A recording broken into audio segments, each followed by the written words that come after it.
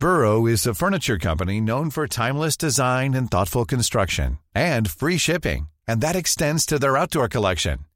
Their outdoor furniture is built to withstand the elements, featuring rust-proof stainless steel hardware, weather-ready teak, and quick-dry foam cushions.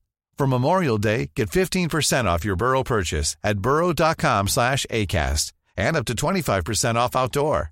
That's up to 25% off outdoor furniture at burrow.com/ACAST. Mother's Day is around the corner. Find the perfect gift for the mom in your life with a stunning piece of jewelry from Blue Nile. From timeless pearls to dazzling gemstones, Blue Nile has something she'll adore. Need it fast? Most items can ship overnight. Plus, enjoy guaranteed free shipping and returns. Don't miss our special Mother's Day deals. Save big on the season's most beautiful trends. For a limited time, get up to 50% off by going to BlueNile.com. That's BlueNile.com. Mom deserves the best, and there's no better place to shop for Mother's Day than Whole Foods Market. They're your destination for unbeatable savings, from premium gifts to show-stopping flowers and irresistible desserts. Start by saving 33% with Prime on all body care and candles. Then get a 15-stem bunch of tulips for just $9.99 each with Prime. Round out Mom's menu with festive rosé, irresistible berry chantilly cake, and more special treats. Come celebrate Mother's Day at Whole Foods Market. You are listening to Missed Apex Podcast. We live F1.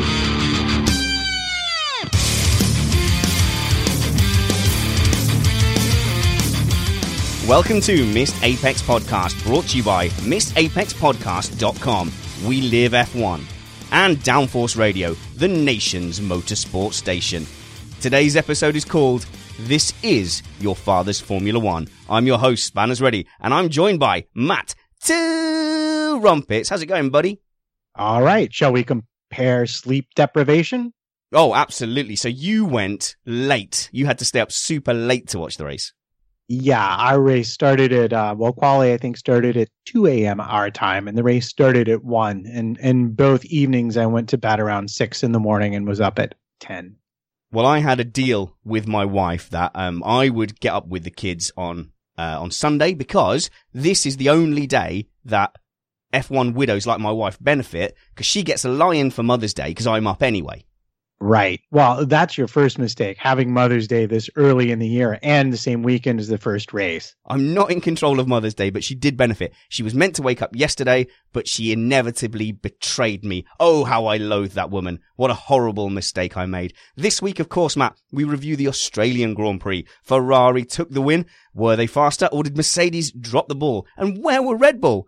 And what's with the McLaren bug that kills the car whenever it drops down to 11th? Well, Matt, just as I consistently predicted, Ferrari win the Australian GP. As I've been saying for weeks, Ferrari will definitely end up on top this week. Yes, that is exactly what you said numerous times across every communications app we share. That's exactly what you said about Ferrari. There was no deviations whatsoever. Okay, fine. I'll put my hands up. I thought out of testing, it seemed obvious that the status quo had been maintained, granted with a smaller gap. And to be fair, I still stand by my assertion that Mercedes are the team to beat, but that result made F1 just sit up and pay attention, didn't it? Well, yeah, and it could not have come at a better time for the sport. Although, once everyone gets over the excitement of a car not named Mercedes winning all of the races, I think we might still be looking at some issues going forward. For those of you just finding us, we are an independent podcast hosted by SpannersReady.com. We aim to bring you a race review before your Monday morning commute. We might be wrong, but we're first. This show is safe for work. We're keeping it clean here, so you can play this with kids in the background, or in the car, or at work. Some great guests tonight, Matt. Not like superstar guests, but like the stalwart. The people we're used to. Familiar faces. Yes, none better for the first race of the year. The ethnically ambiguous voice of Alex Jeansy Van Gene. How's it going, Alex? Good evening, Spanners and everybody else. How are we all keeping? Very, very good. You have a nice rough beard. You're looking sexy, ready to rock. It's laziness. I'll shave before work tomorrow. And from Formula Spy and from Autosport Junior program, from Lean Angle Podcast. It's Chris Rainbow Sparkle Stevens, who allegedly has a beard. Yes, I'm growing mine out. Live stream, let me know what you think of it, because this was quite the accident, it has to be said. Oh, do live stream. Oh, do tell us what you think of it. Please. And rounding off the panel is Ryan Screensaver Ferret. How's it going, Ryan? What's up, Spanners? How's it going? I have to say, Screensaver is the perfect nickname for you. Have you ever looked at Ryan when he's not talking? He goes into full-on process mode, I love that. I love it. Okay, let's start with some big dirty news, which is the race. Big dirty news.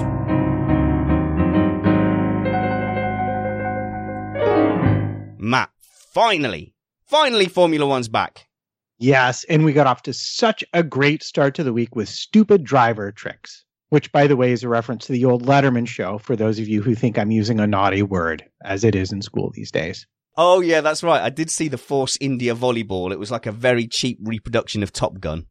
Yes, well, I think this is what has happened. The teams have now embraced liberty, throwing loose the shackles of social media freedom, and they've programmed their drivers to engage in all sorts of PR-type stunts early on in the week. And, of course, I think probably the highlight, if you're a driver, had to be beach volleyball with Olympians.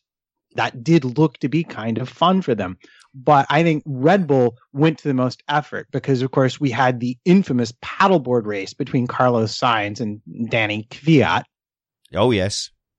But it was interesting to me that Toro Rosso got paddleboards, but Red Bull got a dinghy race. They had actual motors in their vehicles. So I don't know if that says something or not about the relations between the two teams. Oh, we forgot to say hi to the chat room. Speaking of putting the effort in, they've turned out in numbers. They've stuck with us through yet again predictable tech problems. Blackout19 says neckbeard for that finest redneck impression. Sam Harper says pathetic effort, 0 out of 10. Some love for the Screensaver nickname. It looks like a Mormon's beard. Ray Parker, the beard looks a lot more like hanging moss. And Patrick Green says it's all about the neck beard. Hannah Hassel, it's slightly pathetic, Chris. Not gonna lie. Okay, I'm gonna get rid of this tonight. Kristen K, ha ha ha ha, beard. A shadow moonlighting as a beard. Oh no, I can't read that one.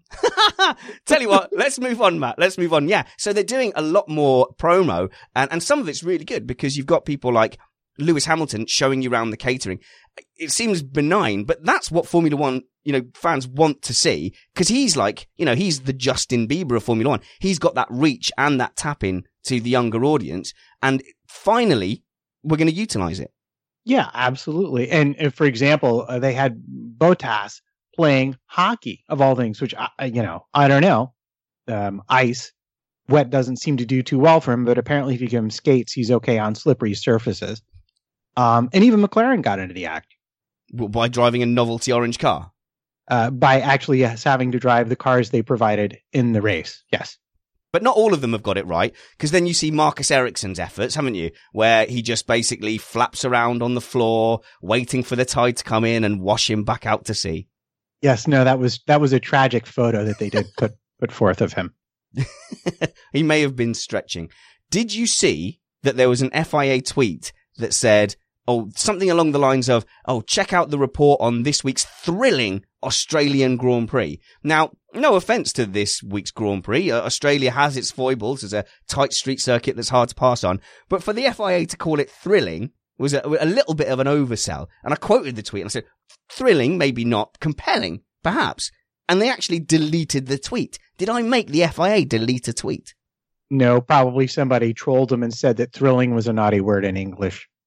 All right, Chris, what's your overall impression? You saw the cars in qualifying the first time in anger. How did it land with you? Well, as predicted, you don't notice the speed, apart from maybe in sort of like the high-speed chicane. Actually, no, to be fair, watching them through the high-speed chicane was pretty damn impressive. But overall, I'm not kind of sitting there thinking, wow. And the times necessarily weren't as quick as we were expecting. Although I was pleasantly surprised by the gap to Ferrari from Mercedes. It was only 0.3 of a second from pole to Vettel, which was quite good. I really did not, jump aboard this Ferrari hype train. I really did not expect them to be anywhere near them.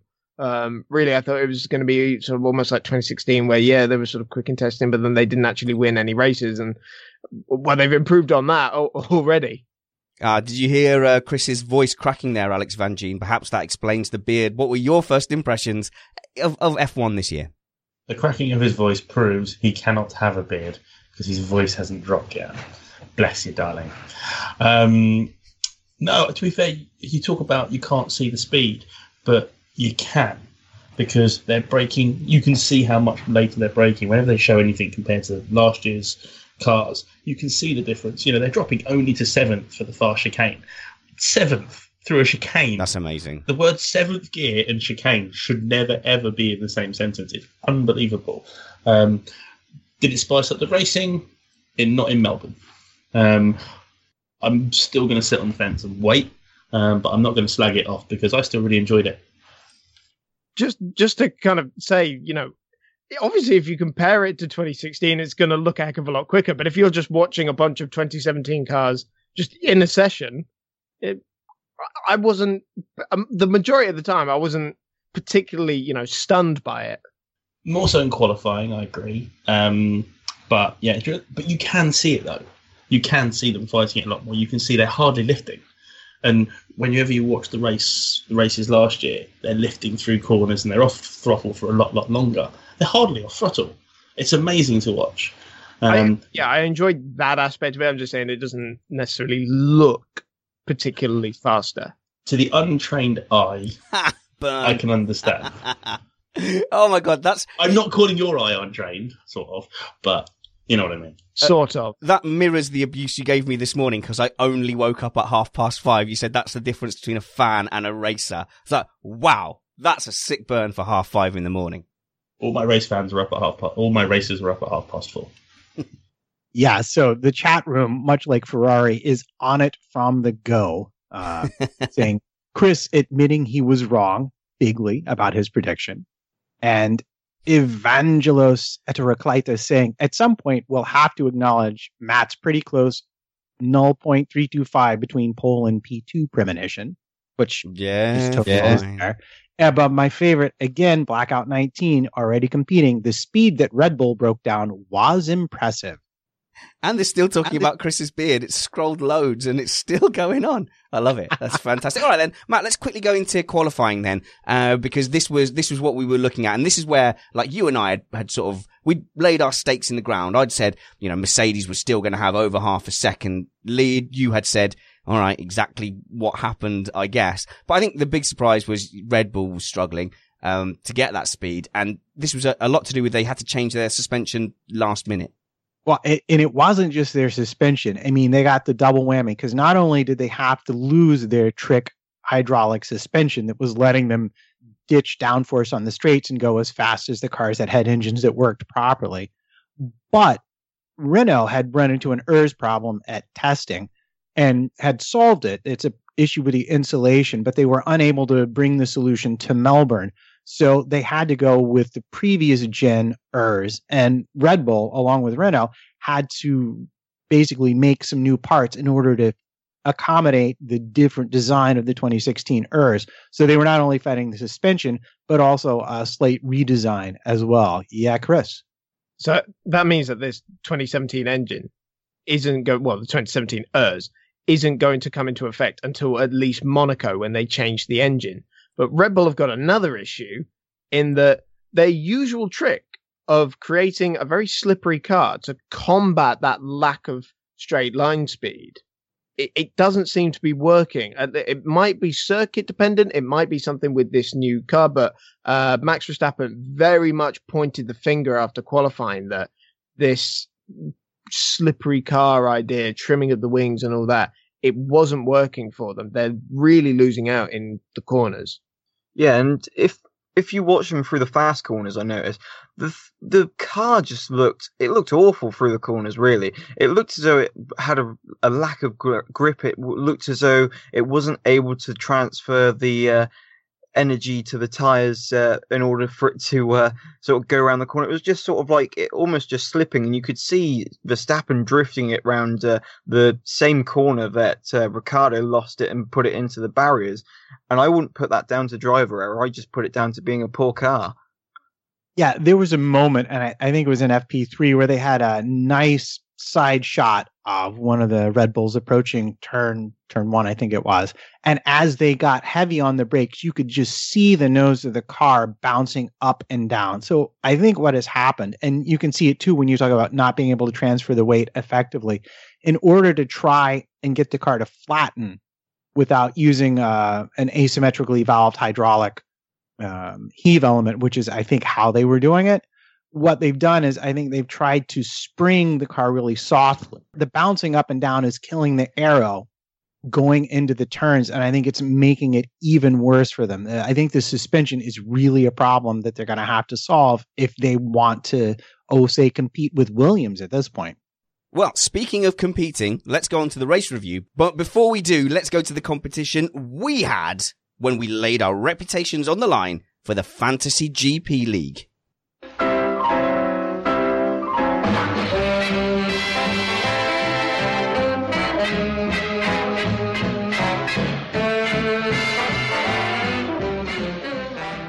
Joining us is Fantasy GP Coordinator, Patrick Green. You've got a title to match the beard and hair, Patrick.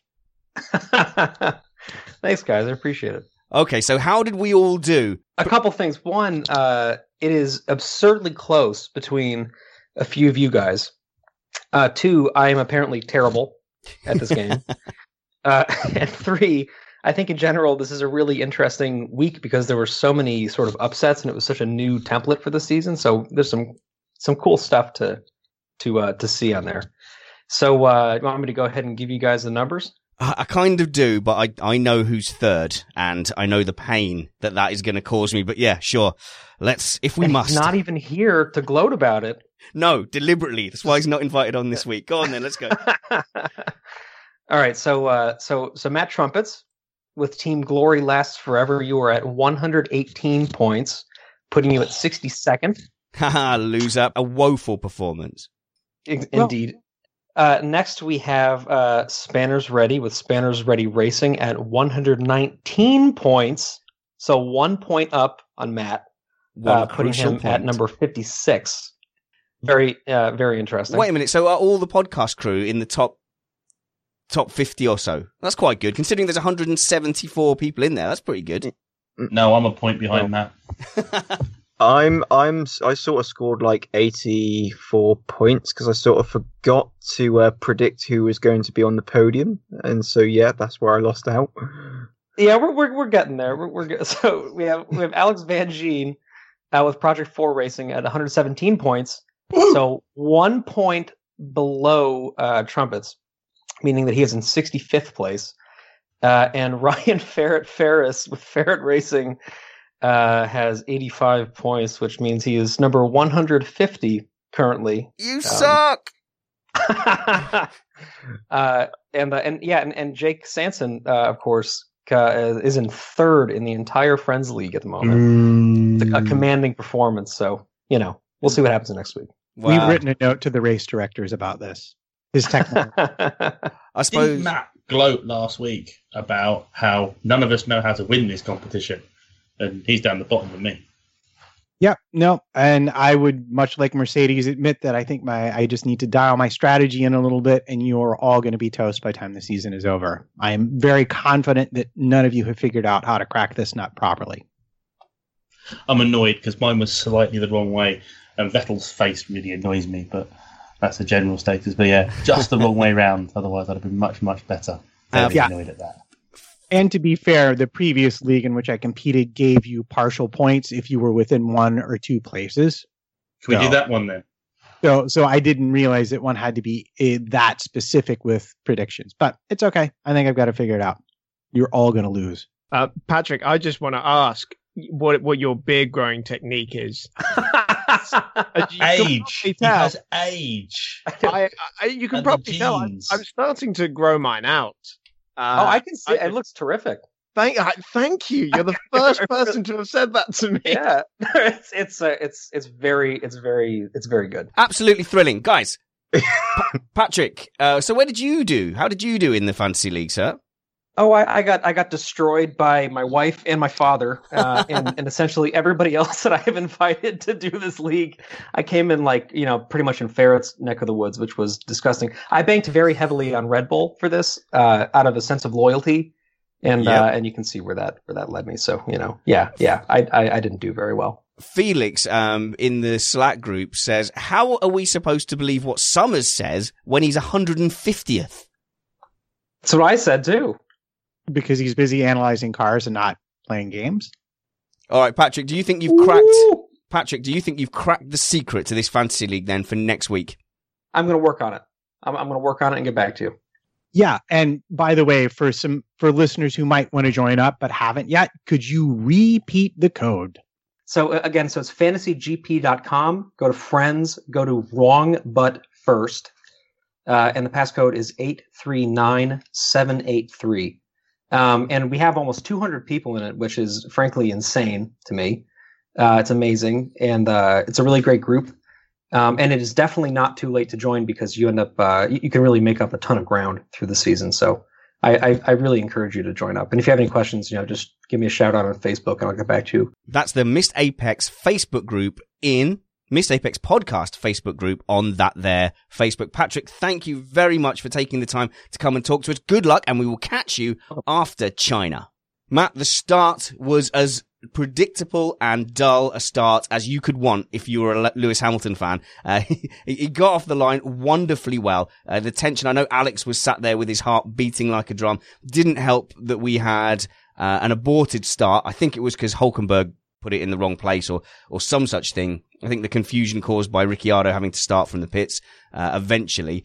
Yeah, apologies for invading your fact-free zone, but it was decidedly not Hulkenberg's fault. They used his onboard video to figure out who it was, and I believe, although Chris might have a better finger on it, that Fiat was the one that they had pegged, and that Whiting himself said that it was a start issue that needed looking at. Yeah, Chris. I had it down as Perez, but the point I was going to make actually was it was a very uneventful start, even though we've got these new clutch regulations that supposedly are supposed to spice up the starts and make things very uneven at the get-go. So I that was just something I noted when the lights went out. Maybe that shows the systems they had in place last year showed it wasn't the driver, and maybe it was the systems, not the driver. I'll say driver a few more times in that sentence. He's talking about Lewis Hamilton. But isn't it interesting? Damon Hill on Sky was still blaming Lewis Hamilton for those starts. I don't know how many times Toto Wolff has to come out and say it, how many times engineers have to come and talk about the clutch last year, and people are still saying, oh, well, starts were a weak point for Lewis Hamilton. Absolutely maddening, but surely Damon Hill should know a bit better than that, and I don't believe he's someone with an agenda. But yeah, Matt, so what else did you make from the start before I dare to move on? Well, from the start, I made that obviously Mercedes had to be happy with their clutch redesign. And it was really a fight between Bottas and third and Vettel for second. And that was a little bit fun to watch. But the big entertainment was, of course, Magnussen and Ericsson becoming best of friends out of turn 3 and into right to the beach they went straight away, as if almost there was a sea on the other side of it. Almost as if Magnussen had said, hang on a minute, you're not meant to be on the track, off you go. But unbelievably, Alex, you're going to tell me, oh, it's a racer, let them race. There wasn't a penalty for that because they've got this new thing this year that they are not going to penalise people unless it was something horrendous. But I can't think of anything more horrendous than just punting someone into the gravel. But it was Ericsson, so acceptable? I totally agree with you, Spanners, because that was an unbelievable move from Ericsson, not wanting to go into the sea. And he just got plain shunted off. If that was in any race that I've been in, any kart race, anything like that, and you hit someone's rear quarter going into a corner, you're getting a penalty. Because it's clear that is a clear ABC, advantage by contact. Not that he got the advantage, but it was a pure pure contact, wipe somebody out, deserves a penalty. Going back just one corner, if you'll let me, is the biggest save of that start was young Lance Stroll. He very easily could have done a Kobayashi into that first corner, and he managed to get that thing stopped. And I actually think he made a position on it as well. Did a brilliant job. Yeah. Then go ahead, Ryan. he then had to pit because he ridiculously flat spotted his tires. He was channeling world champion Nico Rosberg after Russia 2015. Yeah, so to speak to the Magnussen thing, not that he's looked like the best of racers this weekend and the Haas, but it was very clear that he caught too much of the curb on the inside and completely the rear end. He just lost the steering, and that understeered him into Ericsson. It was not a malicious move. That said, I agree with you. In every other race series I've seen, that would have been an automatic penalty. It's still an error. It's a driver error that causes a problem that affects somebody else's race. That's a penalty. Yeah, I agree. Matt, right. should we address the elephant in the room here? Because the start's all fine and well. Lewis Hamilton got away. Sebastian Vettel seemed to keep pace beautifully. Bottas gets left behind 10 seconds in the dirt alongside Kimi Räikkönen. Surprisingly off pace. Surprising that he couldn't get up to the front too. But then, obviously, it was tactics that all went wrong. You're our man for tactics and strategy. Did Ferrari massively mess up here? Did I say Ferrari? I meant Mercedes. Yeah. Well, I mean, and let's just be clear. For Bottas, his first stint was a disaster. If he'd been able to keep pace a little bit better, he'd have been sitting on the second step of the podium. There's very little doubt about that. And Raikkonen never had the car the way he wanted it. And that was clear after the race. It was clear in qualifying. He just, whatever, when we got to Saturday, they couldn't quite get it where he needed it to be effective. But that said, P4, not the end of the world for him and Ferrari. What happened? Well, I think, there at times seems to be a race between Ferrari and Mercedes as to who can have the worst possible strategy for the person in the best position. And I think it was won by Mercedes this week, is pretty much boiled down to. Here's the thing. Going into this year, the general was that the overcut, i.e. pitting later, would be better than the undercut because the tire lasts longer and they're already up to temperature, so you can create more of a gap before you come into your pit stop. So pitting later potentially was the better move. However, Ferrari, knowing this, had already planned, and this is the funny and yet slightly ironic thing, they had actually planned to try and undercut Lewis. And on the lap that he pitted, they got into the window to do that. And Mercedes, being aware of this, decided that the better course in this instance was to get Lewis onto some new tires. And it might well have been, except for the rolling chicane that was Max Verstappen. And we see this clearly. Lewis's outlap, his first clean lap, he ran a 1:27.5. And that was more than half a second faster than Vettel. And he was already inside Vettel's pit window, meaning had he continued at this pace, Vettel would have come out behind him. When he got to Verstappen, who was running almost a second slower, he could not get by him on that track. And after 3 more laps, lap 23, Vettel had Hamilton outside the pit window. In he came, out he went, just in front of Verstappen. In fact, they actually had one of the more exciting moments as Vettel established his dominance and lit off into the sunset. And it was a done race at that point. And it was a shame because had he come out behind Hamilton, I think he had the faster car. We could have seen a lot more of what we saw the first 4 laps near the end of the race. But that's what it was. Yeah, Ryan. But wouldn't the call to pit Hamilton's, because he said that he wanted to pit for new tires, so it wasn't all Mercedes because it was Hamilton that was saying that he wanted new tires. Well, and this is exactly what he said after the race. He said his tires were done. I needed to come in for new tires. However, Mercedes said that they had asked Hamilton in particular, but both their drivers, to give them lots and lots of tire info throughout the whole race, which kind of suggests Mercedes wasn't entirely happy with either how the tires were working or we're not entirely confident of the data they had, because these are, after all, brand new tires in their very, very first race. What it comes down to is in about 60 seconds, I think they had to make that choice. They had lost track of where Verstappen was, because I think if you asked anyone at Mercedes, would you knowingly put one of your drivers behind Max Verstappen and then tell him he had to get past in 3 laps or he would lose the race? I think the answer would be no, I'd keep them out on track. And what makes that decision worse is if you look at the delta between Hamilton and Verstappen, he would have established a pit window on Verstappen sooner rather than later that would have let him pit and come back out in front and not let Vettel get ahead of him. It was Verstappen blocking that really made the race at the front. Yeah, Alex. At the end of the day, Mercedes broke the golden rule of strategy when overtaking is difficult. Track position is king. And Mercedes took that track position away from Lewis and gave the race away. To be fair, Ferrari probably had the pace to deal with anything that Mercedes had today, but they just compounded it. Okay, let's interrupt you there. We have a caller from the chat room on the line. Fantastic. Who have we got, caller? Hi, this is Sam. Hello. Hello, Sam, with some amazing, incredible audio. Are you Sam Harper from our Slack group? Yes, yes, I am. Fantastic. Well, nice to see you and hear you in person. And thanks very much for your support of Missed Apex podcast. What did you think of today's race? What's your comment? I quite enjoyed today's race. I thought it was pretty good. It was fun watching all the cars pushing flat out. Bit of a shame about the actual on-track racing, but whatever.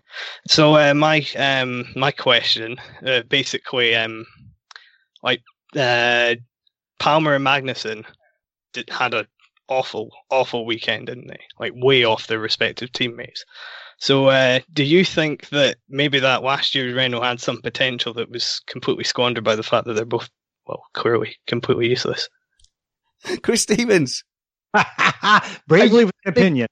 Are you deliberately bringing people with fantastic beards into this show tonight? I mean, seriously. To answer your question, Sam, I do not think that Renault had any kind of potential whatsoever. It was basically a 2015 Lotus chassis with a new Renault engine stuck into the back of it. It was an absolute dog of a car. For Palmer's just had one of those dreadful weekends where just everything seems to go wrong for you. He had a broken seal on his gearbox in FP1, which cost him most of the session, and yeah, he binned it in FP2, and that cost him another half a session. That one was his fault, fair enough. But there seems to be something a little bit, I don't want to say dodgy, but he wasn't satisfied with his car at all after the rebuild. So there are definitely some more issues for him to have been 3 seconds away from his teammate. I don't think that his natural ability would have him that far off. Sam, do you agree with that? Where do you put the blame? Well, obviously he did have a complete wreck of a weekend because his car was. I don't think the lack of practice helped, but I've never seen two teammates like depart from each other like that, go to different teams, and then just completely get annihilated by both their teammates. Cause I get the excuse for Palmer, but I don't get it for Magnussen. I don't understand why he was so far off Grosjean this weekend. And as somebody here who's been trying to champion Julian's chances and say, no, let's not write him off yet. Not a good start. Actually, Sam, thank you very much for your call. We'll take the rest of that response offline. Great to see you. Hope you call in again. Cool. Thanks a lot. Bye. Chris? On the K-Mag situation, K-Mag seems to be one of those maybe slightly misunderstood drivers, because I think a lot of people maybe think he's this is going to sound quite harsh, but better than he actually is, because there isn't actually a lot of evidence to suggest that he is, a top quality racing driver. I mean, in the season with McLaren, JB pretty much wiped the floor with him in the second half of the season once the car actually was, drivable. And he had a season with Palmer. You'd expect him to be beating Palmer. He's in his first season. And actually, when he got into the second half of the season, Palmer was more than a match for him. Okay, Chris, look, I've heard you. No more beards on the show. We've got a video caller, Hannah. Thanks for joining us on Missed Apex. Hello. And Can you hear me? thanks for your support of Missed Apex. I hope the Slack group hasn't been too horrible a place to hang out to discuss F1. Now I spend my life in a sixth form college. It really can't be that bad. Oh no, a student. Disregard everything she says. Hannah, what's your comment on today's race? I mean, I was just thinking about when I met Damon in October. He casually dropped that. Casually dropped that in. He was really he was really looking forward to the new regulations, and he seemed quite contrary to that today on Sky. But I mean, he kind of seemed less enthusiastic than he had been before testing. But I think everyone's a little bit after that race. Not that it wasn't interesting. Because it was billed as, this is Formula One back. It's going to be growling supercars, 1,000 miles an hour. It will blow your face off with excitement and imagination. Your dad was right. Formula One needs to go back to these specs. And then we've seen it. And actually not a lot happened in the second half of the race, did it, Anna? Yeah, exactly, basically. Anything interesting happened in the first half. And then as soon as we got kind of past the pit stops and everything, it just kind of settled into a rhythm. Can I, at this point, make the point that pretty much was your dad's Formula One? Anybody who goes back and watches any of those historic races is like, oh, look. It was actually the most entertaining part was that the cars would just randomly explode and catch on fire, and you never knew quite when that was going to happen or who it was going to happen to. There wasn't a lot of passing all the time in Formula One. And, and that's kind of what we got. So if you throwback you were looking for, throwback you were going to get. But I did want to quickly speak to the Renault situation. I think there was an issue with Julian's car, especially in the race, given that it broke down and refused to keep on going. And he hated the thing the entire weekend. And we've seen him race well at Australia before. So I don't think we can just lay it all on a total lack of talent on his part. But clearly, he did not get some part of the setup that Hülkenberg did. Ryan, shock me by staying on topic. So what Matt is pretty much suggesting is that the FIA stick thermal detonators inside the engine bays, and then they roll a dice, and then whatever number it lands on, they blow up their engine. That could be an idea. But one thing that I found about the race was, yes, it wasn't exciting wheel to wheel combat, but it was a very tense sort of like on the edge of the seat race, because you had the first part of the race was Vettel catching Hamilton, and you're sort of thinking, is he going to catch him? Is he going to pass him? And then the second half of the race was Bottas catching Hamilton, which I sort of found towards the end that something was a bit fishy about that, considering it was a bit weird how he was closing in. He closed in from 7 seconds to 2 seconds, and then it just stayed at 2 seconds. Matt, interject while I write down where Ryan said all this to hack it out. Yes. Okay. Well, I would say, first of all, as a millennial, I'm surprised you missed the very obvious trick of, instead of rolling a dice, having people vote on social media for which driver's engine goes flambe. I keep telling you, I'm 75 years old, all right? Okay, look, shut up, you old people. Hannah, I mean, this very much, if you're in sixth form, I'm about 20 years older than you. I mean, this is going back to my Formula One as a kid. So how does that make you feel as someone who's grown up in the era of chocolate tyres, DRS, split strategies all over the place, multiple pit stops? How are you feeling about this season, having seen what you've seen? Well, I've watched some of the old ones from the 80s and 90s, and like they are fun to watch, but it's not. I don't know. We'll have to wait and see. Thanks very much for your call, Hannah. I hope we speak to you again. Thank you. Bye. Alex, let's hear from you. I've just had a thought. Maybe in Bernie's infinite wisdom, he brought these regulations in to show actually that it wasn't a million times better back in the early noughties, late 90s, when there was loads and loads of downforce, and the racing was quite dull back in the day, apart from the odd race, which is the only ones you get to see on highlight reels. Chris? Yeah, Chris, obviously we've got another departure back to the 1980s happening on Wednesday, but depressing politics aside. Oh, God, I can't believe you brought that in. Well, first of all, I would just like to thank Hannah for not having a better beard than me. Also, Ryan, I would like to counter your Mercedes argument by saying it is simply the fact that cars just can't follow each other. It's the classic scenario. They close up a massive gap and they get anywhere close and they can't push that wall down. And was Vettel going away from Hamilton at that point? I think his his performance came back in somewhat the last 10 laps of the race or so. And yeah, it would have been fun to see Bottas try and get past him, but I don't think he would have, number one. And I'm pretty sure Mercedes would rather him save his engine because they only get 4. And one thing that was very apparent from the large number of people who failed to finish the race, the engines are getting used a lot harder with these new regulations. There seems to be something as well that's still bugging me, and it's that we still don't know if Mercedes are actually running at 100% yet. But then you could also say we don't know if Ferrari are running at 100% yet. But then I would also say that Mercedes would run the minimum amount of power to win that race, and they didn't win that race. So maybe they are running at 100%, but I guess obviously in China and Bahrain we'll get a better idea of that. One interesting thing that cropped up was Christian Horner saying that no matter how hard they try, they reckon for certain they're going to have to use 5 engines this season. They can't make the 4 engines. Yeah, I heard that as well. And I've been saying it to everyone who listened this whole weekend. I can't understand why they've gone to 4. Because it's not a cost-saving measure if everyone's going to have to use 5-6 engines anyway, especially as you just said, Chris, about they're going to have to run the engines so much harder this year. They're going to need more. You can't give them less. We're still in the first 4 years of a new engine regulation.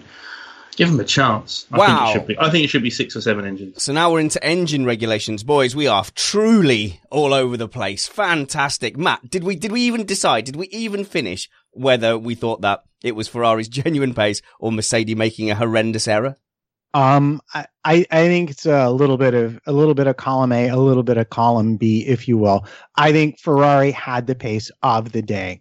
I'm not convinced in the late stages of the race that Mercedes would have been able to match them. But if you look at how hard it was to overtake for cars that were close on pace, I'm also not sure Ferrari would have been able to get by had they not managed to scoot out in front at the only pit stop we saw for most. Only 4 people had double pit stops. I'll slightly counter that before going to Chris, because, I mean, if you look at the number 2 cars, you saw Kimi struggling to keep up with Bottas, and you saw Hamilton on a deficit of old tyres. So he had old tyres, obviously older once Vettel came out, and he continued to have old tyres for what proved to be the rest of the race. So to my mind, it's definitely not clear-cut that Ferrari were the outright pace winners this weekend. Well, I don't think Kimi is a fair benchmark this week because he never got his car set up properly. And Bottas is interesting. He had a great second stint, but his first stint, he lost buckets of time on the ultra soft tires. Again, you're going to have to look at Mercedes and go, are they starting to have tire trouble again? I came into this weekend with a lot of questions, and I'm leaving it with a lot more questions than answers I got. I do have to agree with Matt in that there is an element of both. Yes, Mercedes made a boo-boo, and Ferrari are most definitely closer at the moment. Again, like I say, we need a couple more races to get a clear indication. But I really don't think Vettel would have been able to pass. You see how difficult it is just to stay close. And Vettel in those first few laps, it didn't look like he was, sitting pretty, just waiting for his opportunity to overtake it. He looked like he was struggling to pass. So, and he said as much. He just said, "How do you expect me to do that?" Exactly, and this then comes back to the issue of racing. Again, I need a couple of races to fully make my final judgment on this. But from what I've seen so far, I don't have big expectations for the season. Matt?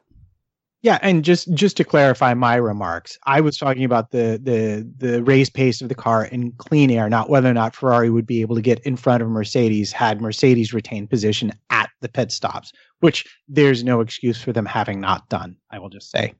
Okay, so where does, you know me, you know the terrible state of my marriage and how everything must be settled blame-wise before moving on. So whose fault was it? Now, you guys know I'm a massive Lewis Hamilton fan, and at the risk of... Mom deserves the best, and there's no better place to shop for Mother's Day than Whole Foods Market. They're your destination for unbeatable savings, from premium gifts to show-stopping flowers and irresistible desserts. Start by saving 33% with Prime on all body care and candles. Then get a 15-stem bunch of tulips for just $9.99 each with Prime. Round out Mom's menu with festive rosé, irresistible berry chantilly cake, and more special treats. Come celebrate Mother's Day at Whole Foods Market. Ready to pop the question? The jewelers at BlueNile.com have got sparkle down to a science with beautiful lab-grown diamonds worthy of your most brilliant moments. Their lab-grown diamonds are independently graded and guaranteed identical to natural diamonds, and they're ready to ship to your door. Go to BlueNile.com and use promo code LISTEN to get $50 off your purchase of $500 or more. That's code LISTEN at BlueNile.com for $50 off. BlueNile.com, code LISTEN. Quality sleep is essential. That's why the Sleep Number Smart Bed is designed for your ever-evolving sleep needs. Need a bed that's firmer or softer on either side? Helps you sleep at a comfortable temperature? Sleep Number Smart Beds let you individualize your comfort, so you sleep better together. J.D. Power ranks Sleep Number number 1 in customer satisfaction with mattresses purchased in-store. And now, save 40% on the Sleep Number Limited Edition Smart Bed for a limited time. For J.D. Power 2023 award information, visit jdpower.com/awards. Only at Sleep Number stores or sleepnumber.com. Angering Vanjie, an even bigger one.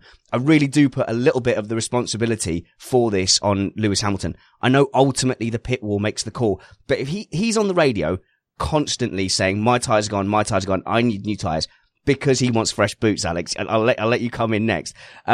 For the Mercedes guys on the pit wall, yes, they've got all the information, but one big token of information is, what is your number one 3-time world driver champion saying to you? And he's saying, there's tyre wear here today. Lewis seemed really jumpy on the radio today, a bit uncharacteristically. I don't think he expected to have however much he keeps saying he wants a challenge. I don't think he expected that Ferrari so big in his mirrors for that whole first stint, especially when it seemed like he was really, really pushing. But if I was his engineer, I'd have said to Lewis, calm down, your laps are fine, because his lap times were fine. He started saying that he couldn't do a particular lap time. And then he did dropped it. That lap. Yeah, that was the high exactly. 27s, yeah. Every single time he's told to do a lap time, he says he can't do it, and 3 laps later he does it and stays there. So that annoyed me. If I was his race engineer, I'd say, just keep going, it's fine, we've got track position, overtaking will be difficult, your tyres are fine, your lap times are fine, just keep going. And there was none of that.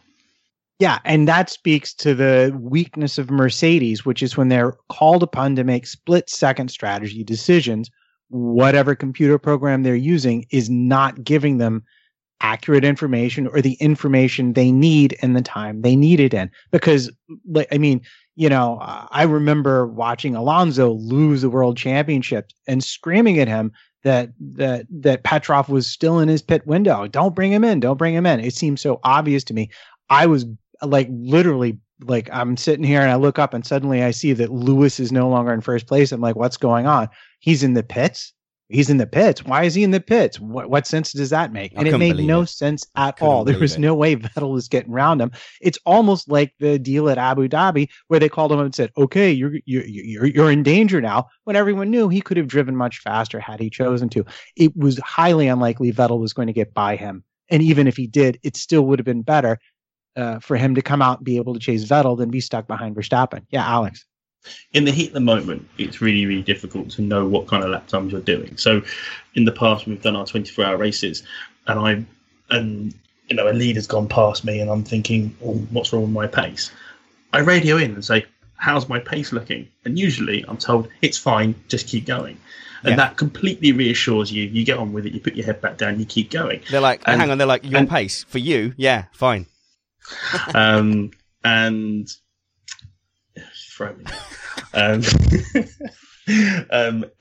he could have just kept on going if he just had the right calls from his engineer. I think he was let down by his engineer. He moaned too much on the radio, but you can't take much from that. It's heat of the moment. But it's a big Mercedes screw up. They could have made it much, much harder for Ferrari. I would be careful about blaming the engineer because the strategist makes those calls. You know what I mean? Yeah. And the chat room has brought up the interesting and somewhat topical point that it's not just Red Bull whose trick suspension has been disappeared. The Mercedes has also removed theirs. And so we could be seeing some secondary effects from that, especially as regards tire wear playing out. And Heartbreak Ridge in the chat room gives me sabotage of the week for that derailment of Alex's point. Sabotage of the week. I don't know. I see what you're saying, Matt, but I think someone does need to have a word in Lewis's ear and either trust us or I think that's it, isn't it? You've got to trust us. If we tell you the times are fine and we tell you that the other guys are going to stay out there. Well, I didn't hear the call to box. Nobody did, but they didn't say, all right, he didn't say I have to come in or else I'm going to lose the race. Just they called him into box. And so he did what they said. And in the end, they have the better information. And you've seen it in the past. They've told him to do X or Y and he'll argue. But at the end of the day, usually they comply because they understand the pit wall has a better sense of the big picture. Okay, guys, we're running short on time. So let's get on to any other business.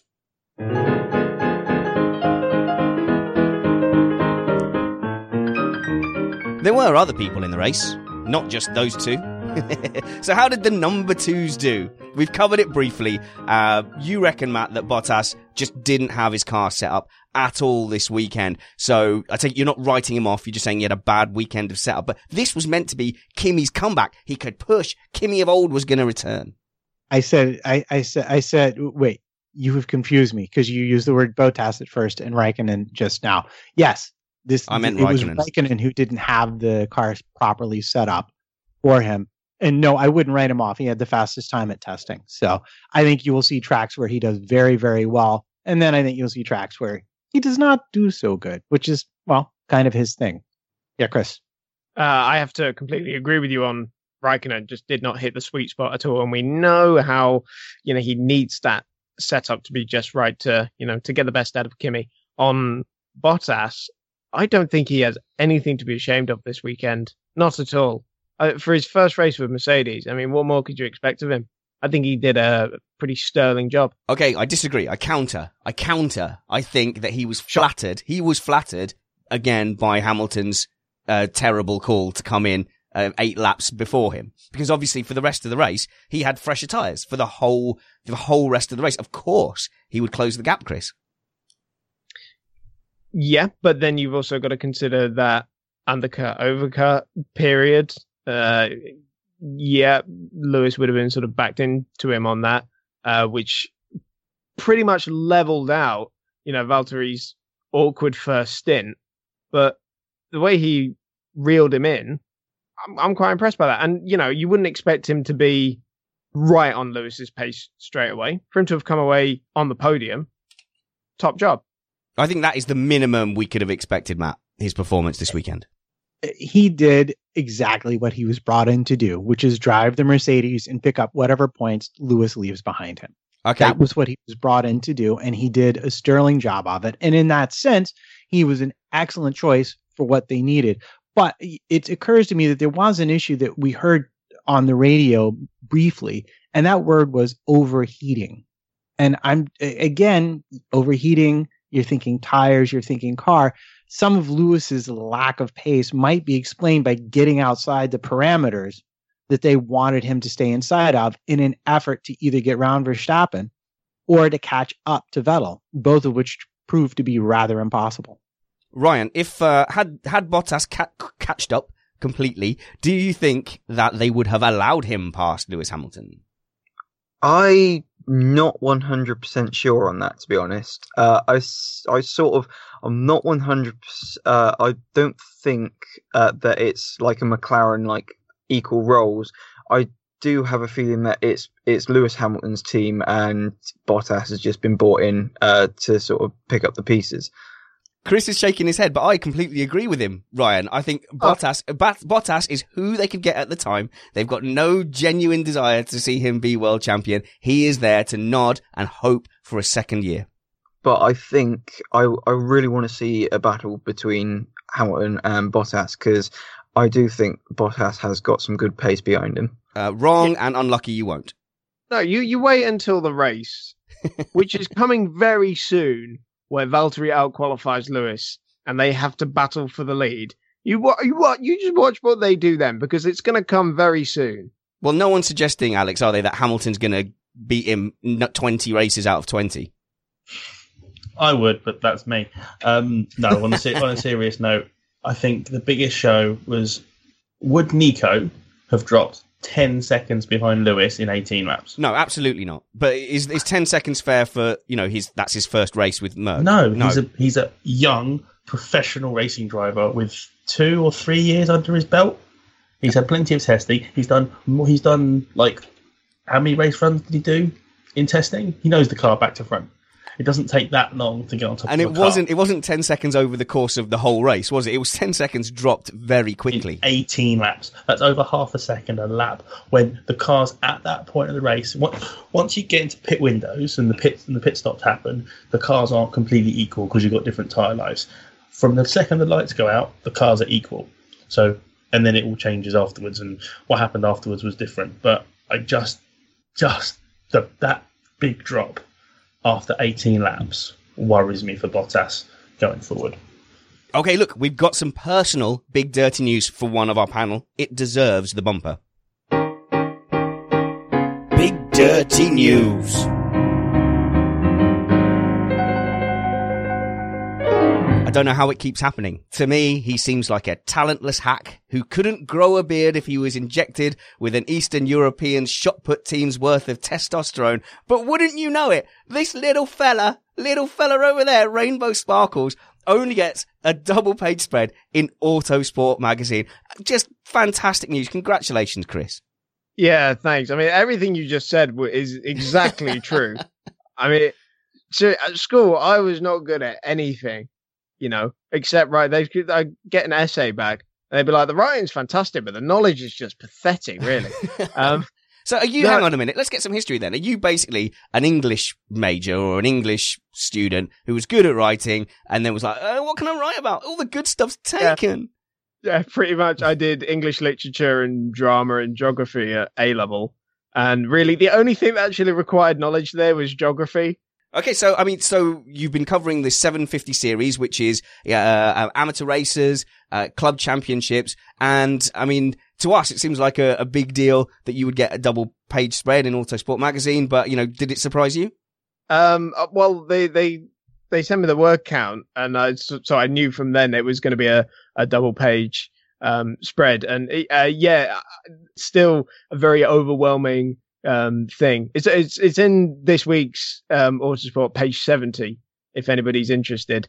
Well, I mean, yeah, I'm interested because we're glad for you. You're not interested enough to read a physical Dead Tree magazine. Is it online anywhere? If you've got the subscription, then you can access it online. Or you know what? It's on my Twitter. You can read it. The photo I put up. It might be eligible if you zoom in. Really zoom in. Okay, Chris. So presumably, this is a bit of a dream come true for you, and I guess this is you stamping your world and saying, you know what? I'm a real journalist, and I get paid real money to do real things. Yeah, it's pretty much come to that. I mean, I'm growing a beard. I'm getting paid to write. I am adulting now. It's pretty weird. There's some other stuff in the pipeline coming up quite soon that I'm very excited about. So just watch this space. Crushingly jealous. It couldn't have happened to a less deserving fella, but nevertheless, you get some podium music. Yeah, Chris Stevens. Working hard. Doesn't happen overnight. Okay, let's get on to any other business, guys. Matt, where on earth were Red Bull? Oh, Red Bull were nowhere, and we've discussed why. And Ricciardo had the weekend to not remember. Weekend to forget? I don't know. It was not good for him, and then it got worse. And then when you didn't think it could get any worse, well, worse showed up and whacked him over the head with the worst stick one more time. It was astonishing how poorly prepared they looked for this race. But that's not what I want to talk about. You know what I want to talk about? Because I'm American.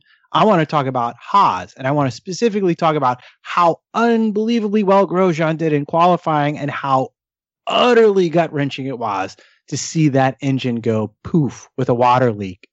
Because he would have scored probably as many points as they did in Australia last year, and that would have set them up for the whole season. And you just got to wonder, will they be able to replicate that performance on a proper racetrack? Ryan. It was disappointing because I had my money on Van Dorn being the first to break down on my Badger GP. I was so determined that it was going to be a Honda that broke down, and then a Haas breaks down. It's just disappointing. Yeah, and that Ferrari power unit was brilliant, Chris. I have to absolutely agree with you on the Haas. Crushingly disappointing, but Van Dorn very nearly did break down. He had to do a manual cycle of his engine, restart it himself in his pit box, which is I've never seen that in a race before, which is pretty astonishing, really, when you think about it. And I will say, Matt, his race engineer didn't sound really sympathetic about it. Over the radio, it made it sound like, "Oh, we do this all the time, Stoffel," and made it just seem like he'd just forgotten how to do it. Yeah, well, you say that, but having watched the Patrick Dempsey documentary on Le Mans, the start procedures for race cars are a little bit more complicated than the ones for your family haulers, as it were. The other thing I really wanted to get to was Antonio Giovinazzi and the Sauber, because, oh my goodness. All right, I already loved this kid from GP2. He knocked it out of the park in qualifying. That one mistake was the only thing that let Ericsson pretend like he might have half as much talent as Giovinazzi. He made Stroll look kind of poor in the Williams. Yes. And then in the race, he finishes, was it 12th? Chris, was it 12th he finished? He finishes 12th. And then he's like, well, from GP2, I really didn't want to push the tires because it was such a long second stint. I could have gone a lot faster. And you're just like, oh, I would have loved to have seen that. And I hope he gets a chance to drive again, because if I was Pascal Wehrlein, I would be on the phone to my agent, very concerned right now.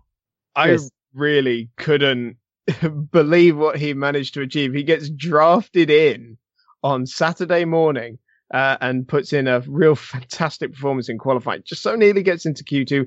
And, he has been battering on the door of F1 for a number of months now. And he gets this just random opportunity because he's a Ferrari test driver.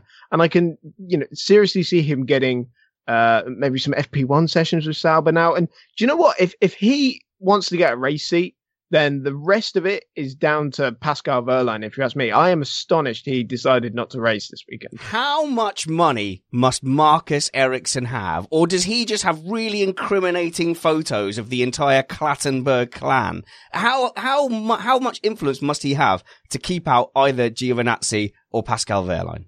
I was actually asking. That's a very interesting question. Marcus, he does bring a lot of money to the table. Interestingly, up until sort of about now, I rated him as a decent driver, somebody who was pretty solid and would get pretty much the most out of the car. But I think Antonio has kind of changed the game a little bit there. We may be making a complete snap judgment on him, but it was certainly a very impressive debut performance. We didn't get to see any form of performance from Ericsson because he got wiped out at turn 3 and his car was floor destroyed and all that kind of stuff, so you can't judge him against it. But how about the previous 2 years? Can we use that? But he's not too bad. Get out. But a point for Giovinazzi, going back to my point before about Bottas. Giovinazzi jumped in the car and did absolutely fine. Bottas just getting into that team means nothing. Great because argument. if Giovinazzi can jump in after one practice session, yep. 1 hour practice, 1 hour practice session and a qualifying session, and put in that kind of performance, that shows what a true professional racing driver can do in a car. Yeah, Marcus Ericsson, he's all right, but Lewis Hamilton, he ain't. It's true. What a weird thing to say. We've been about all over the place, and I do apologise to the audience because we've covered no real ground. So I'm sure I can highly recommend some podcasts that painstakingly go over every single point. Obviously, I do prefer it if we're on rails a little more than we have been today. Matt, where do you want to go to for any other business before we move on to the podium? Well, I mean, I think the only other business really to discuss, and it's sort of come up as a sub theme, is for me is that after the race, they asked several drivers about overtaking, and this started to show up as a current of concern, and it was just, they're saying it's about 2.5 seconds back of the cars. Last year, it was about a second and a half. And that's down to, for everyone who's interested, which would be like me and Summers and possibly Vortex, a lot of that is down to the lower rear wings and had been predicted to be a problem since the moment these regulations were revealed. And it's going to be something that the new owners of the sport are going to have to finally deal with, I think. And we've heard like Summers silently screaming every time we've been talking about these regulations, because he's seen absolutely from day one that they weren't going to improve the racing. So, I mean, Alex, as a racer that you claim to be, you can't see my air quotes, listeners, but we've got the hard tyres we wanted. We've got the more downforce we wanted. Is it the horrible mistake it's looking like it might be, or is this not the right track to judge? Lumping a load of downforce on was always going to cause this issue. It's the wrong track to have the first race at, because it's always going to cause the issue. Oh, I agree with that. Absolutely. Yes, definitely. And the thing is, I swear, we have this conversation every single year, which is, new rules are rubbish. There's no overtaking. That's because there's never any overtaking in Australia. I mean, I don't know how many overtakes there were today, but there were only 26 last year. All right, then, cool. Let's derail even more. Where would you have the opening race, Alex? Because I'm happy with China. I'd be happy with China or Bahrain as an opening race. Oh, if you want loads of overtaking, do it at Monaco, surely. Oh, again, right. Ericsson I could forgive. This I can't, Chris. I want Adelaide back. Oh, yeah, because that would be so much better a street circuit. So basically Monaco, but in Australia. Yeah, but I love street circuits because that's where you really see the driver's skill. But we're talking about overtaking, right? All the time. Oh, Ryan. Chris, don't go too hard on Ryan. This is, after all, his testimonial and final show. Okay. No pressure. You always have a safe space on Lean Angle, mate. Don't worry. Don't let him bully you. I completely forgot the point I was going to make now. Cheers. No, I mean, Australia is capable of having great races. You just need to kind of look pre-2014, pre the hybrid era to know that. Name me a decent race that has been there that hasn't been caused by a crash then happening. 2011. The races are only decent when a crash happens and the pack gets bunched up. That didn't happen today, so there was field spread. 2008, 2010, 2011, 2012, even 2013, mate. You're just saying numbers. Let Matt say things so that we can all take a break. Yeah. So first of all, am I understanding, Spanners, that Jeansy now is the Ericsson of the podcast? And secondly, the chat room is trolling us pretty hard as they're now suggesting Baku as the first race of the year. Well done, Baku. Well done. Although I would personally go for either Monza or Silverstone for the first race of the year, because they're proper tracks and you get an idea of the cars a lot better and you'd have a gazillion fans. But Australia has paid its dime and they get the race first. And then we have to wait for China to find out what's really going on. That said, nothing I saw in Australia made me the least bit excited for anything being all that much better in China. Yes, that's right, Sam Harper. That's right, Sam Harper. Baku welcomes all of us. And he's trolling you as well, Chris, by randomly typing numbers into the chat room. Go on, Ryan.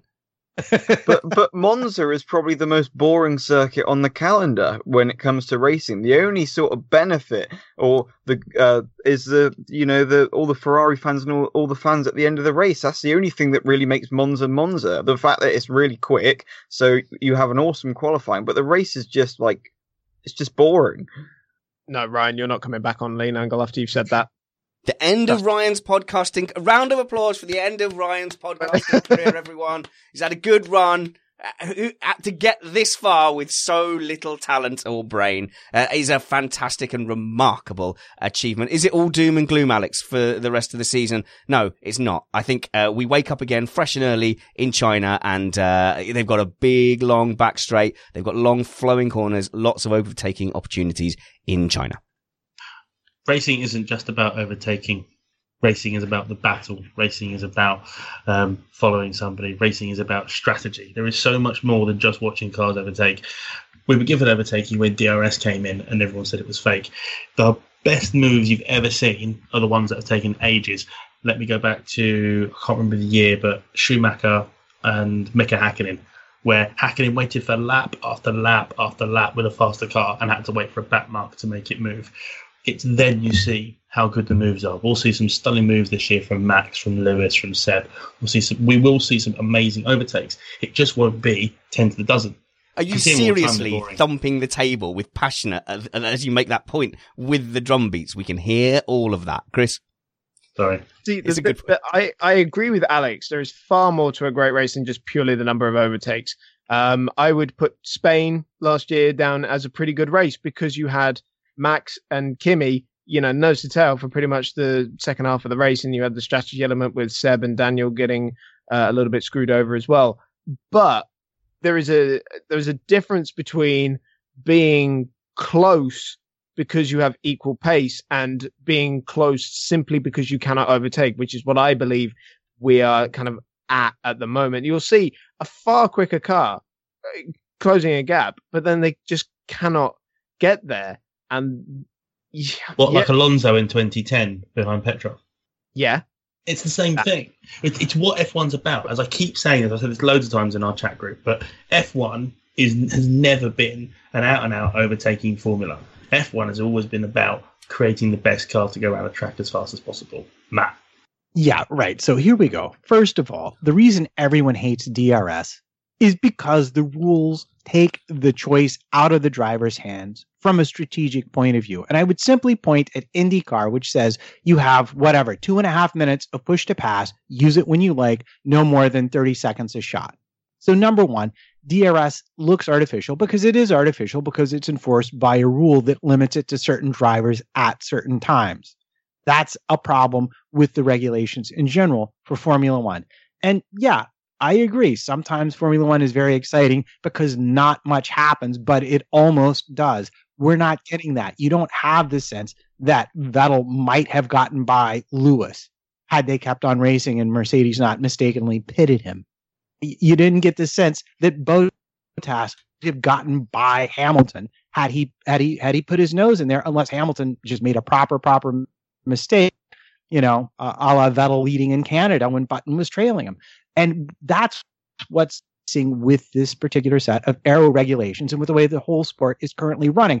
It's not that the battle should always yield victory.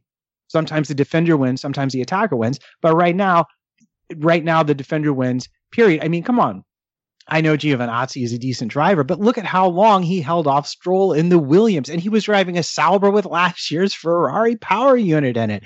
It just says that the delta needed for overtaking is too large for the delta that these cars are generating to each other right now, and that needs to be addressed.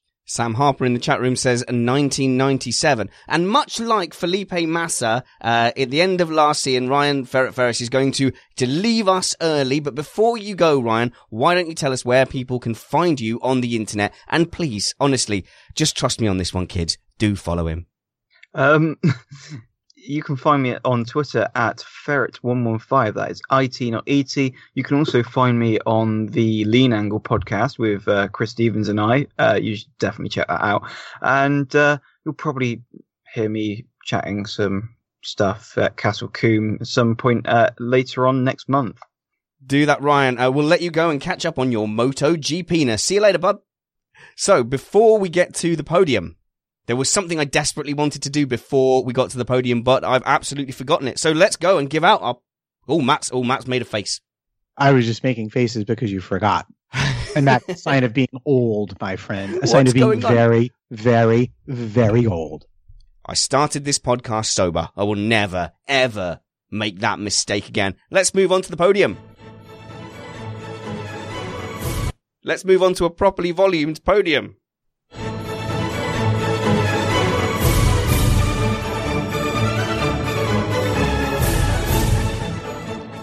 If you've sat through that derailment fest, then we can only assume that you enjoy listening to Missed Apex podcast. Do us a favor, subscribe to us on iTunes or your podcatcher of choice. If you're struggling to find the links to do that or the RSS feed for your Android device, go to Missed Apex F1 and you will find instructions there on how to subscribe. That way it gets delivered to you every single week. You don't have to rely on me remembering to go on social media and do things correctly.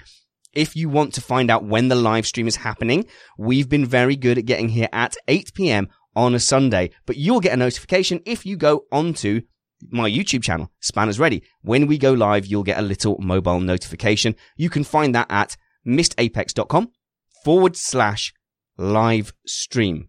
So, Matt Trumpets, who was your thing of the weekend? Oh, my thing of the weekend, beyond a shadow of a doubt, had to be Vettel trying to park his car in the victory garage. Because now they're wider, and apparently they forgot to resize the garage. So the two Mercedes were parked, and he went to try and pull in between them, and he's like, whoa, this is not going to work. What do I do now? It was brilliant. Brilliant. Alex Van Gien, who takes your reward for being the thing of the weekend? It's got to be the absolute decimation of the lap record.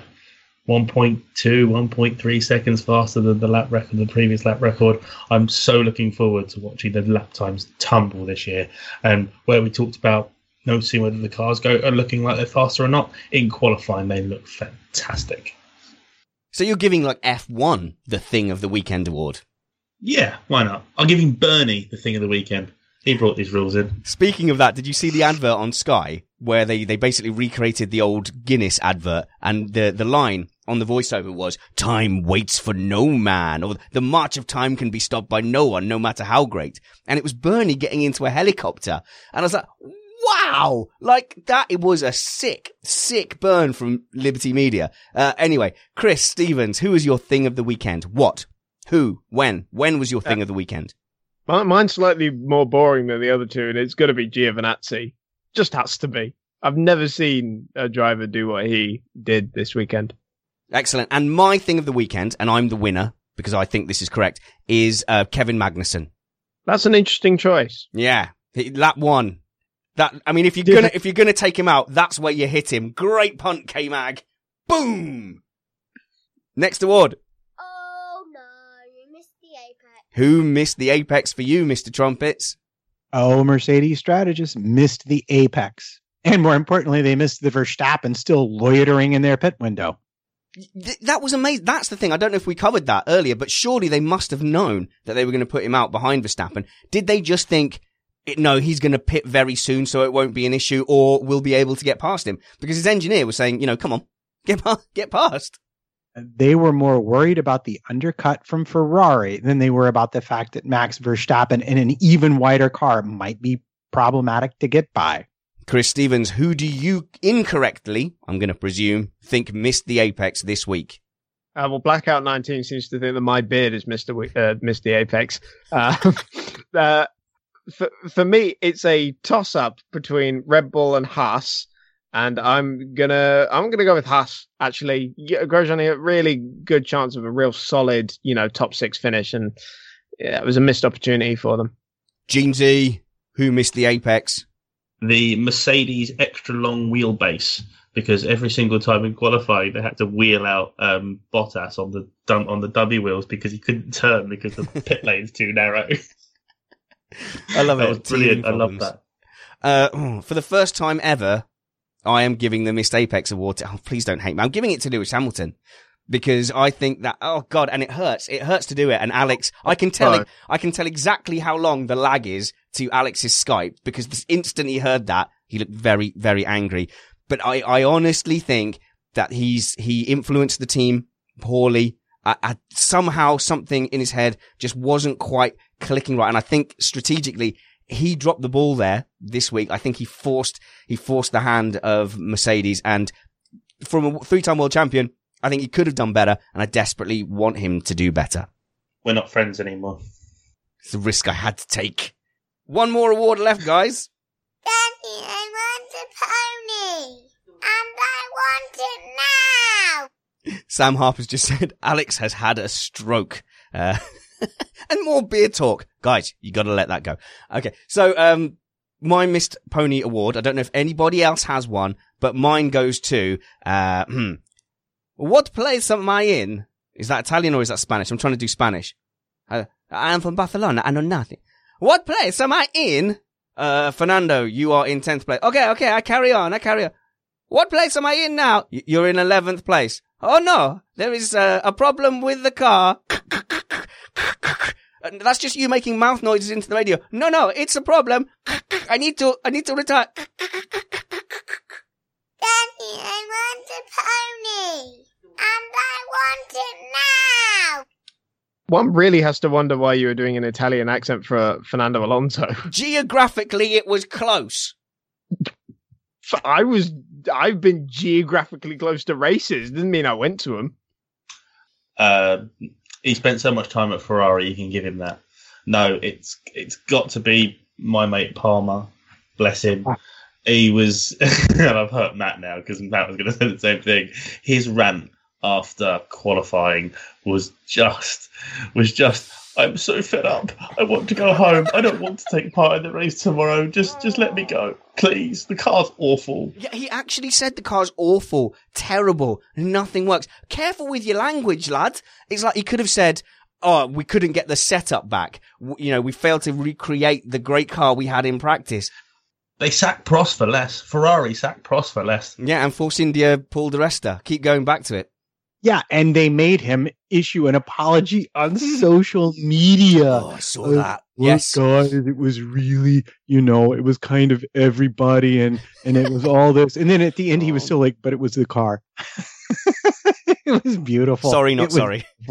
The thing is, but when a driver goes on that, it is just pure gold to someone like me, reporting on it. Yeah, your ears just prick up and you're like, oh, a driver has gone on a rant. Let me just whip out my laptop real quick. You journos, instantly looking for the jugular and how to ruin a young lad's career. Hey, it's going to get clicks. Clickbait.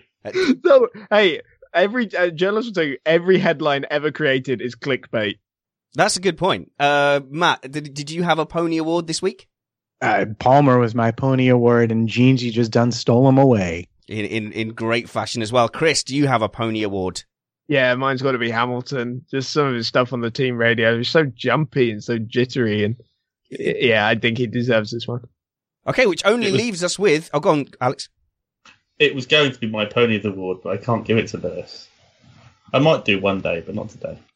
You know what? I'll come in with an alternate then. Toto Wolff's fist banging looked so completely convincing. He's been passed. Oh no, my driver has been passed. Boo. It was the saddest bit of TV theatrics I've seen in quite some time. And I expect much better from Toto. He's usually better at this sort of stuff. Last time we saw that was when they hit each other at Osterreich Ring. Osterreich Ring? That's a long time ago. Red Bull Ring. Oh, hang on a minute. Oh, we've got a call from Felix. We're going to take it. I'm going to hang up and I'm going to call him back. Hold on a second. Don't worry. Somebody will edit this out. It's fine. It's probably going to be me. It was all my fault. Let's add him to the group. Let's see what Felix has to say. Hello from Sweden. Uh-oh. I've just remembered that Felix is from Sweden. My IT support help, the guy that got Missed Apex up and running when my computer died. Felix, what have you got to say?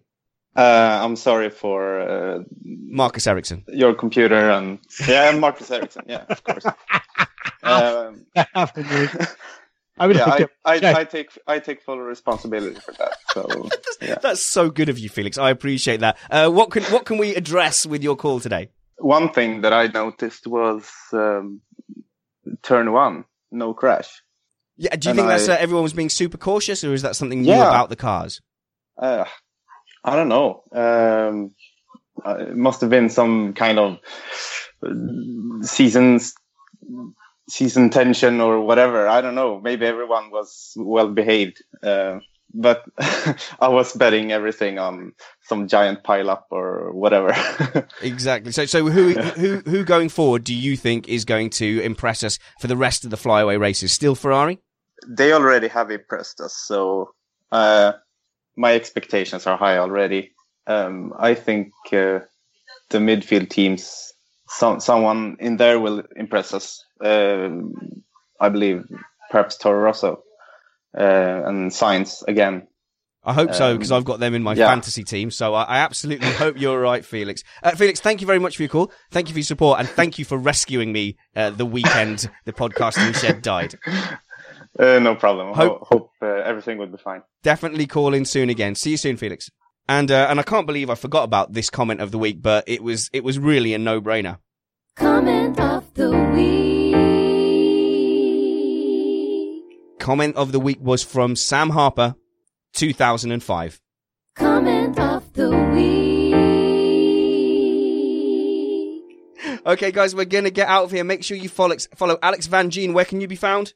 I can be found on Twitter at Alex Van Gien. That's VANGEEN. Please follow me. At the moment, I follow more people than I'm being followed by. I could do with at least 100 more followers. But I don't push Twitter. However, I'm racing from next month, 23rd of April, at Tamworth. Yeah, the Daytona Tamworth in the Cathcart series. Great little series, great little national series, where the quality is really good up and down the field. So I'll be posting bits about that. Yeah, and from where you are, you can see the entire field. So your helmet cam will capture all the action up front. Speaking of, but to be fair, my helmet cam's broken.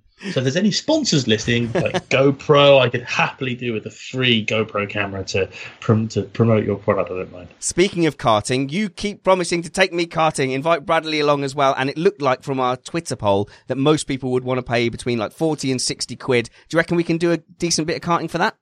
I will look into it this week. However, when you talked about me and you going karting, I've been karting with you.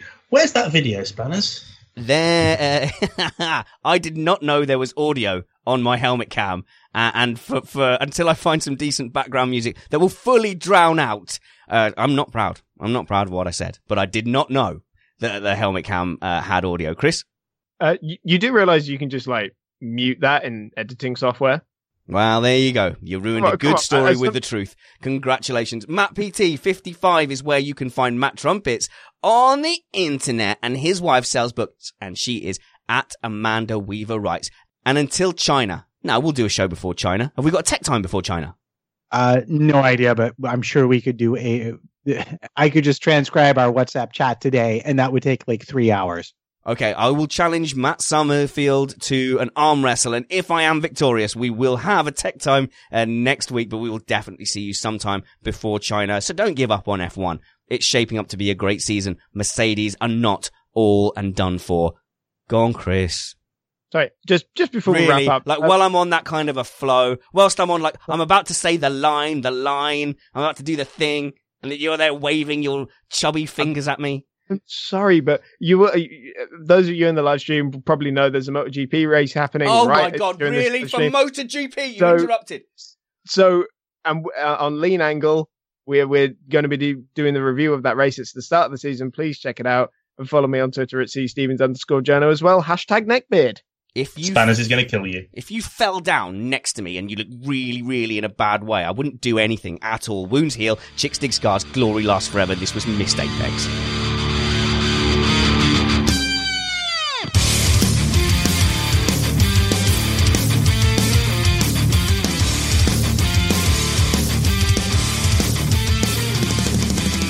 If you were on fire and all I had was a beverage that I didn't even like, I would drink it instead of putting you out. Well, I have a feeling the debrief for tonight is going to be long. I had a wonderful time. You skipped my promo. I gave you motorbikes. You had like about 10 minutes in the middle of the thing talking about some article about Lean Angle, and the views have been dropping, and I need to get them up. Did you not hear Ryan plug Lean Angle already? That's the one useful thing he did all show. Oh, I forgot. This is why everyone hates you. Seriously. I just thought it was the raging jealousy. Well, there is that. But I mean, would I swap, for your success for your face? No, I would not take your swap it face. for my beard, though, wouldn't you? I would not give up this face. I'm sorry.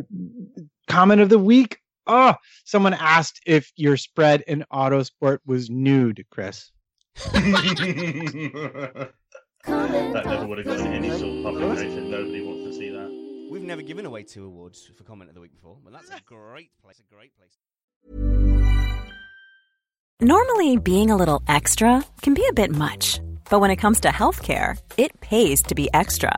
And United Healthcare makes it easy with Health Protector Guard fixed indemnity insurance plans. Underwritten by Golden Rule Insurance Company, they supplement your primary plan, helping you manage out-of-pocket costs without the usual requirements and restrictions like deductibles and enrollment periods. So when it comes to covering your medical bills, you can feel good about being a little extra. Visit uh1.com to find the Health Protector Guard plan for you.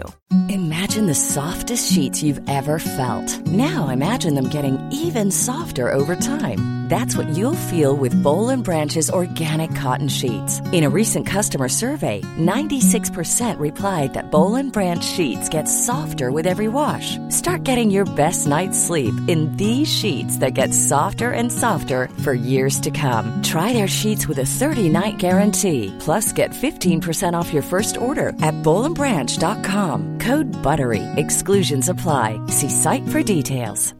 Hi, I'm Daniel, founder of Pretty Litter. Cats and cat owners deserve better than any old-fashioned litter. That's why I teamed up with scientists and veterinarians to create Pretty Litter. Its innovative crystal formula has superior odor control and weighs up to 80% less than clay litter. Pretty Litter even monitors health by changing colors to help detect early signs of potential illness. It's the world's smartest kitty litter. Go to prettylitter.com and use code ACAST for 20% off your first order and a free cat toy. Terms and conditions apply. See site for details. Want flexibility? Take yoga. Want flexibility with your health insurance? Check out United Healthcare Insurance Plans. Underwritten by Golden Rule Insurance Company, they offer flexible, budget-friendly medical, dental, and vision coverage that may be right for you. More at uh1.com.